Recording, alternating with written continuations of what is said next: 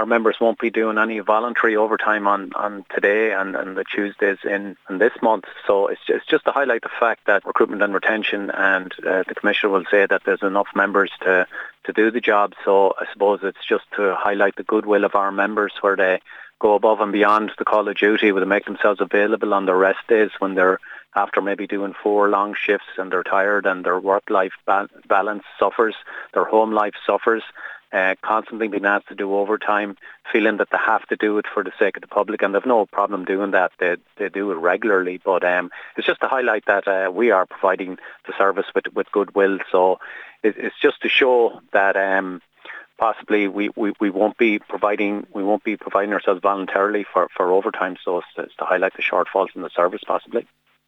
Will you be hopeful maybe that this course of action, objecting to do voluntary overtime, that will maybe in some ways lead to a resolution on the ongoing concerns about the new rostering? Yes, and there's a long lead in to the 6th and the 10th of November, so hopefully everybody will see sense and it will lead to a resolution. And we have said once, if the Commissioner was to remove the 6th of November for going back to the pre-COVID roster, we will enter negotiations straight away. We're ready and willing and able to go in, and we want a resolution to this as much as anybody does. It now seems that GRA members as well are also being left frustrated by the lack of action from the Justice Minister, Helen McEntee. Yeah, and look, I heard her comments over the weekend where she said she wouldn't intervene, and our members find that disappointing, frustrating. I mean, the government are there to represent everybody, so if the government and the ministers won't intervene, we're at stalemate. I think it's a very reasonable proposition we're putting forward that the 6th of November be put back, deferred, until we get into proper talks and get this sorted out once and for all. But comments like that from the Minister and government ministers aren't helpful to the situation. Is it inevitable that this dispute will go before the Workplace Relations Commission?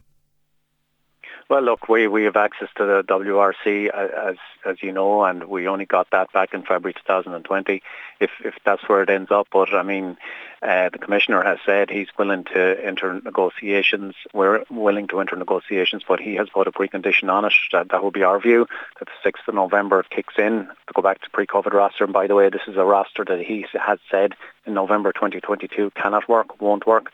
His own independent management consultant-led report has said it won't work, it cannot work. So the logical thing is that it won't work. So the most logical thing is to put the 6th of November back. Let us get into intensive negotiations and come up with a roster once and for all that suits everybody.